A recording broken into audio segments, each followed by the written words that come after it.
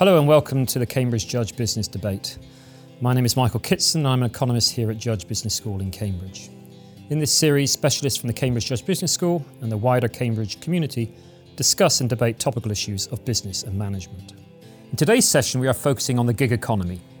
It has been suggested that the world of work is changing as increasingly workers are no longer salaried but are employed as independent contractors and are paid by consumers for a specific job or a gig.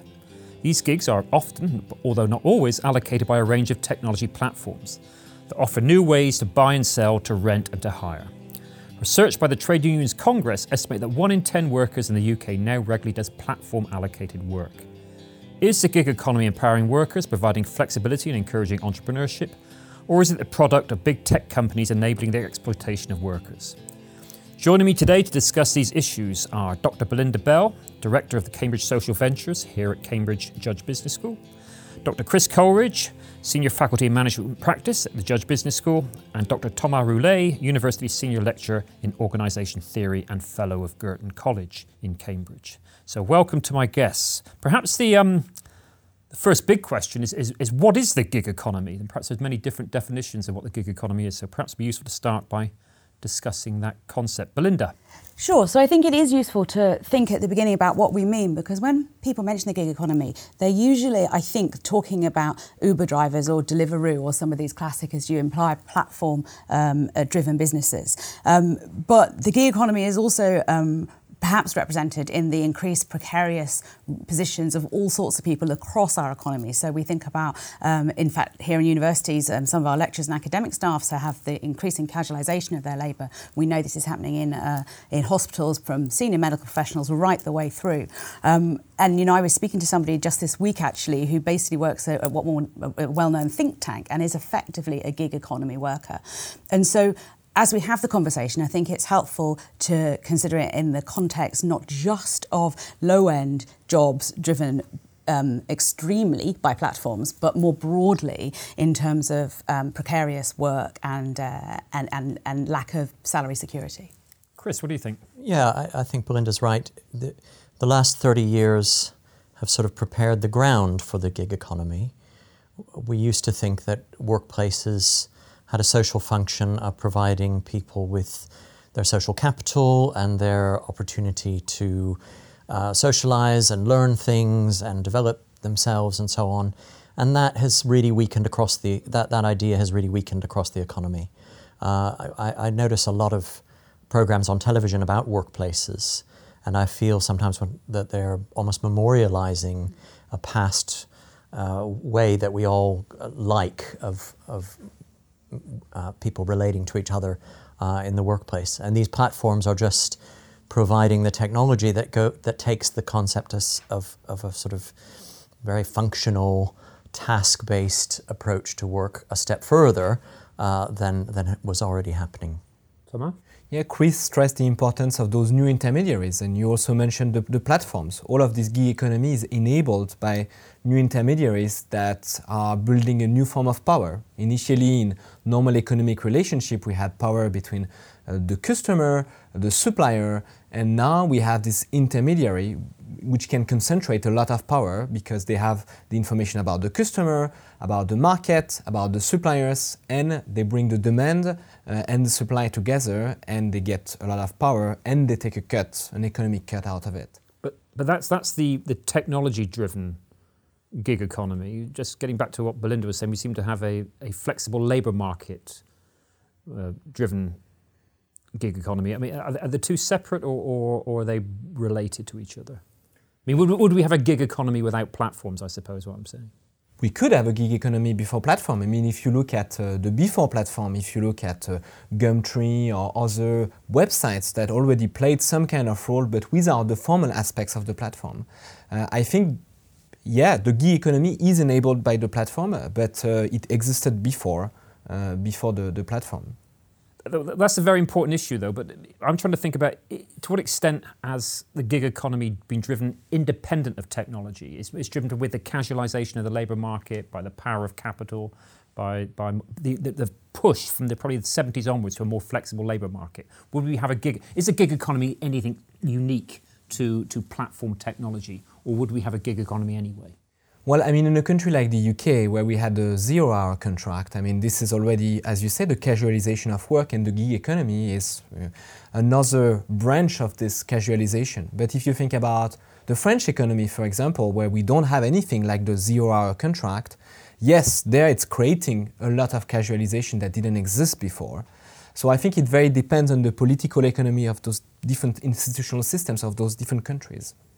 We'll come back to the issue of what we should do about it in terms of policy, but are there advantages to companies of being in a gig economy? It must reduce their costs, makes them more flexible, more responsive to consumers.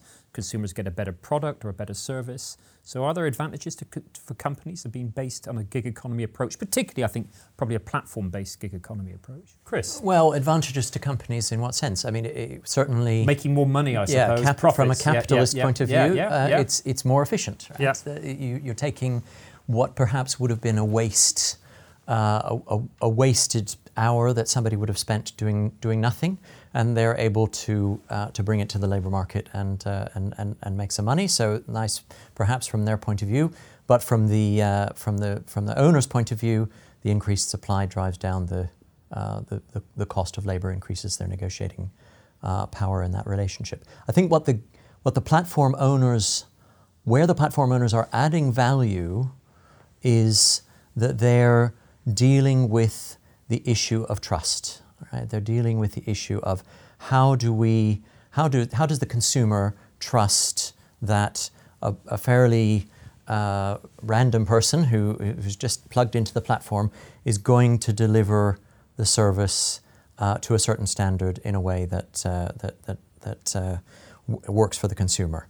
So the gig economy before platforms required a certain amount of one-on-one negotiation between task commissioner and task provider. The platform is taking some of that away and working to create some kind of uniformity of experience, some kind of trust.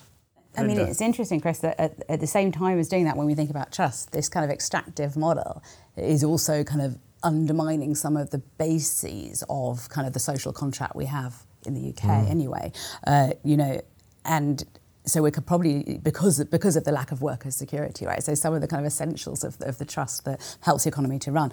And I think we'll see increasingly the sort of the whether or not the trust really lasts through data security breaches, which are a sort of inevitable thing on the horizon. And so I think the trust question is very interesting.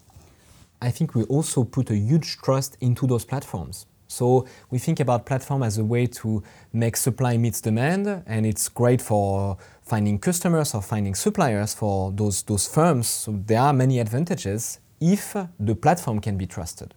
If the platform does concentrate a lot of power, extract a lot of value from the relationship, and we don't have any trust for the platform, then potentially there is no trust between customer and suppliers that are building their relationship on the basis of this platform. So the great news in that regard is the growth over the last couple of years of platform cooperatives. So platform co-ops are structured to try to make the gig economy work better for all players. And there are some really interesting examples. For instance, there's one called Stocksy United, which is for people who take photographs and film people as well. And it's run as a co-op, and so they share their royalties and dividends and all the rest of it. And they have sort of thousands of members across lots of countries. But we're also seeing things like, you would have seen in the last week or two, Fair B&B launched. So that's like Airbnb, but Fair. And they've been getting around to launching for a long while, and they have now launched in 5 cities. So again, they're using the same model as Airbnb, but the point is that it's done. In this case, they're giving money back. I think they give half their profits away or something like that. I'm not sure of the details. And in the UK, the one I'm actually most interested in watching is the Equal Care Co-op, because Equal Care Co-op is working in the where the incumbent is Vida, where you're having carers doing work in people's homes to care for vulnerable people. So it's that kind of one-on-one relationship, as you said, Chris, like how do you create trust in that situation? And one way to do it is that the Equal Care Co-op is owned as a cooperative by the workers who are working within it. And so they have a completely different approach to how they're trying to, get paid a decent wage, but they're doing that by not having to pay out profits outside of the platform co-op. And so it's really hard for these platform co-ops to get traction because obviously platforms need scale to get going. But if they can do it, then maybe that is a way that we can take the gig economy and make it work better for more people. Although there are still problems even with that.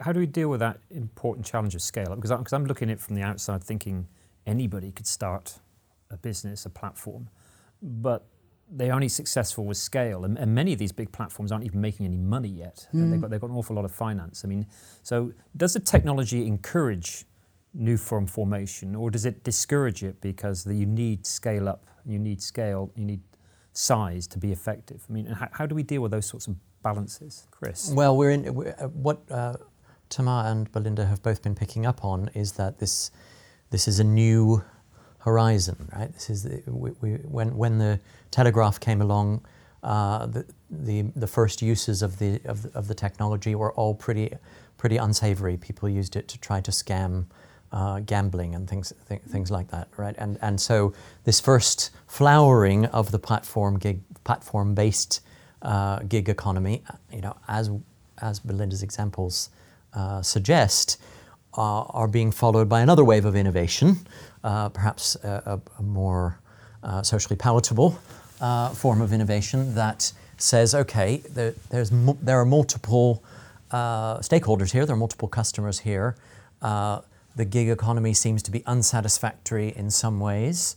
Let's try to come up with new value propositions for the task provider that don't compromise the task commissioner.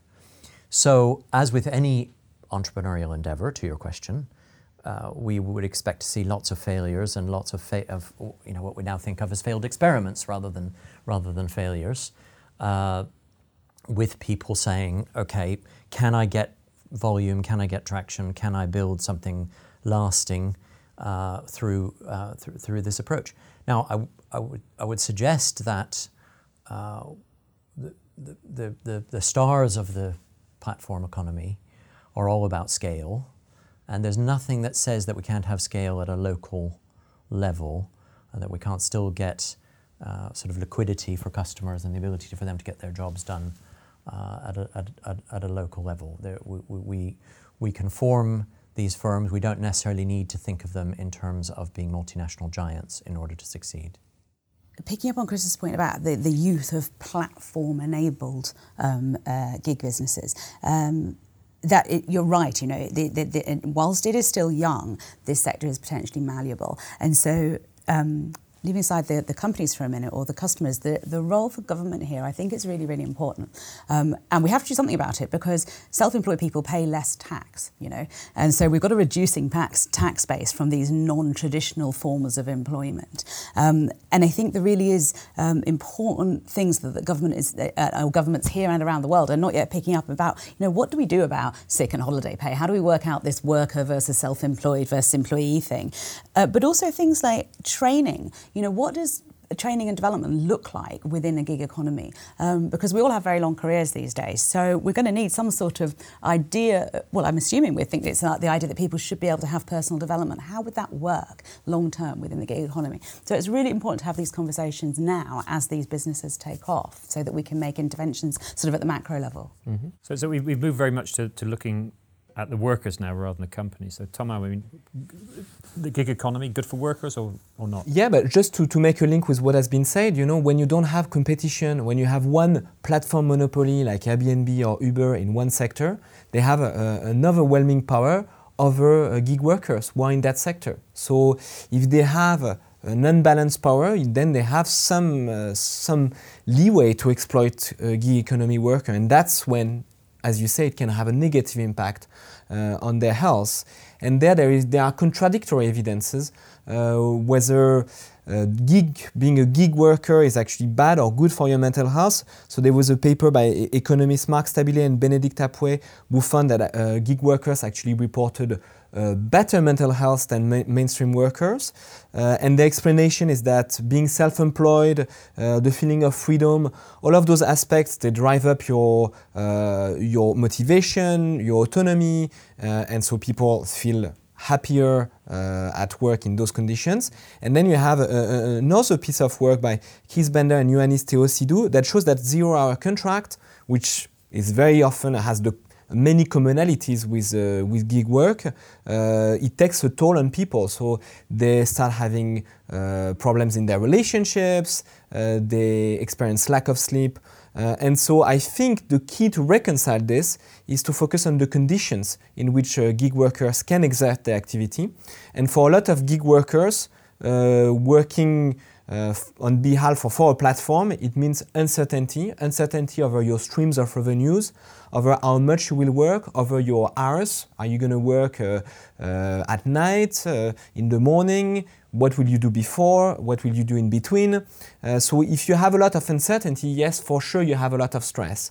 But there are some aspects of the gig economy that also create stability for workers, where they know they're going to have a steady stream of work because of those platforms bringing them opportunity to work. So okay, I can understand that argument, but how do you reconcile it? How do you achieve that correct balance? Mm-hmm.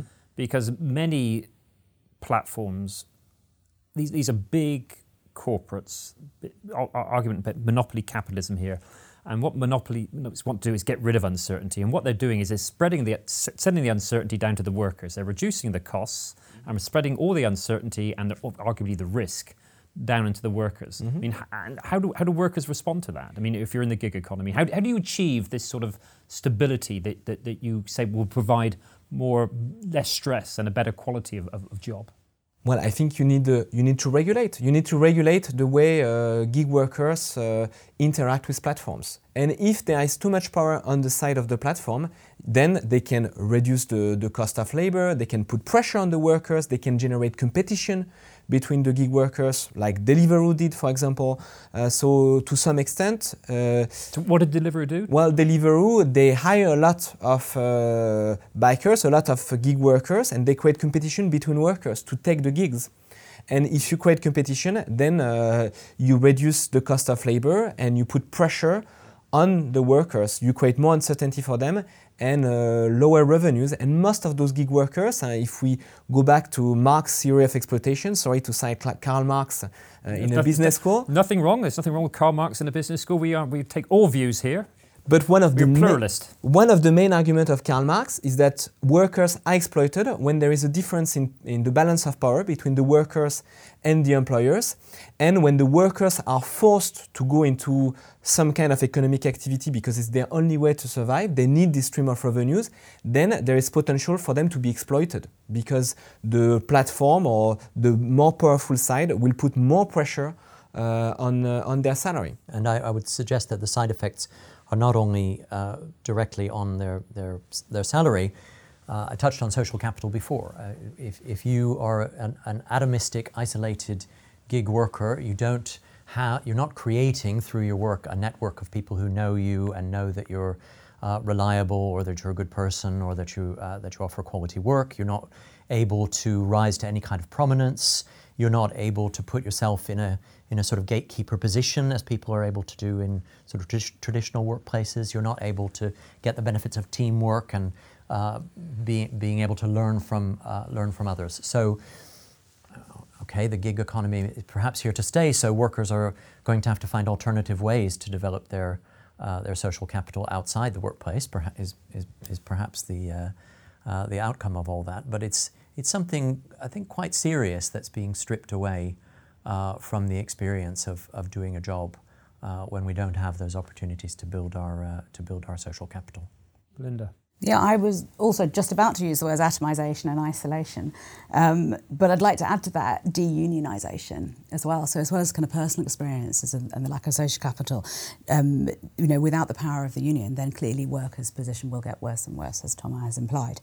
Or this is our experience. So we have to try to work out how we're going to do some of these things. And there are startups that are trying to fill some of these spaces. There's a space probably for fintech to help gig workers. One of the problems is of financial exclusion is not having thick enough files, not having enough information. And lots of gig workers, that's it. If you're excluded from finance, then you're excluded from lots of things in our society. So are there fintech solutions that recognise the income of gig workers and that can give them thicker files? But also, I came across an organisation which is a startup called Trezio, who are doing income smoothing for gig economy workers, so that you pay a little bit extra in so that it kind of smooths stuff out over periods of time. But I don't think these things really address the significant social and potentially sort of psychological issues of this new form of work. And for that, we need actual government policy, in my view. Okay, what would those sorts of policies look like? I mean, how are we going to regulate this sector and maintain it to be competitive? Thomas, you mentioned that you needed regulation, but the devil's in the detail with these sorts of things. Yes, well, I don't have the details yet, but I'm working on it. You're working on it. No, I think we need to ask the platform to actually provide, for example, insurance products and pay for the insurance products for their workers. So a lot of insurance companies now are thinking about those questions, but the key element is who should pay for it. Well, I mean, if the platform are generating the revenues and cutting a large part of the revenues, they should pay for gig workers insurance and for other aspects, for smoothing their revenues, which is another key source of stress for gig workers. And there are ways to do that. It's not like it's impossible.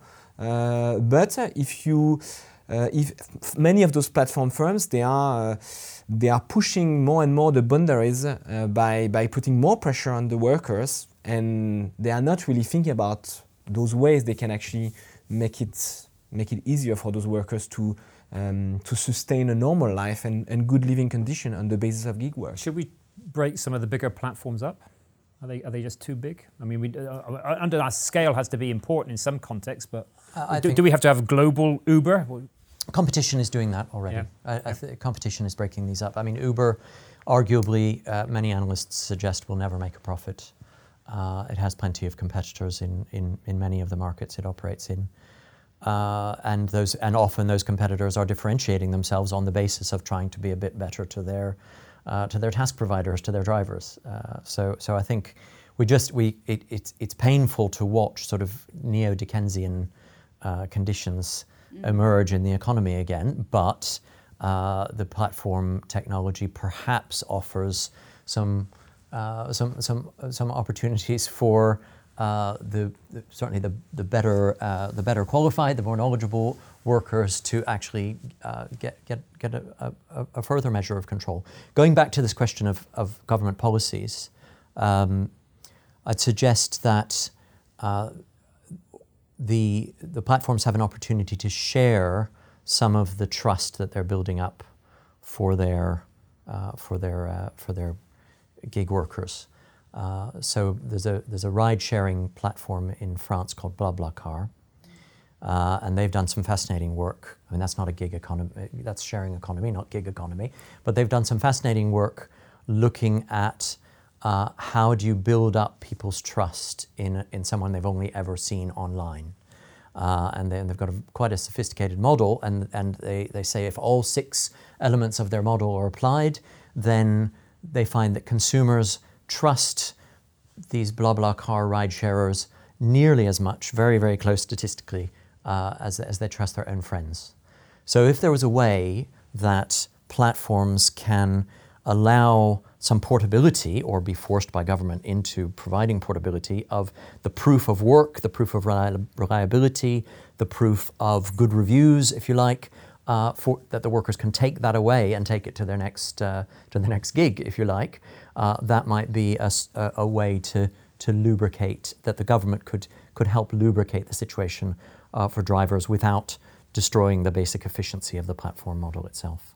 So that helps develop or to ensure the portability of trust, which is one aspect of social capital, but it's not the only aspect of social capital. No. Many other aspects of social capital, as you mentioned, Chris, are going to be No, yeah, I mean, there doesn't destroyed or reduced. You don't have mentors. Yeah. You don't have sort of training opportunities in a gig economy situation. Lots of things that we see in what we now have to think of as traditional workplaces wouldn't be replicated by that intervention. And maybe governments need to look at those. Certainly, the thrust has to be from governments to say, well, employers in traditional workplaces are actually providing a really important service to society in providing lifelong learning opportunities, even if they're not formal training opportunities. Just knowing your colleagues and being able to talk to them about how they do their jobs is a lifelong learning opportunity.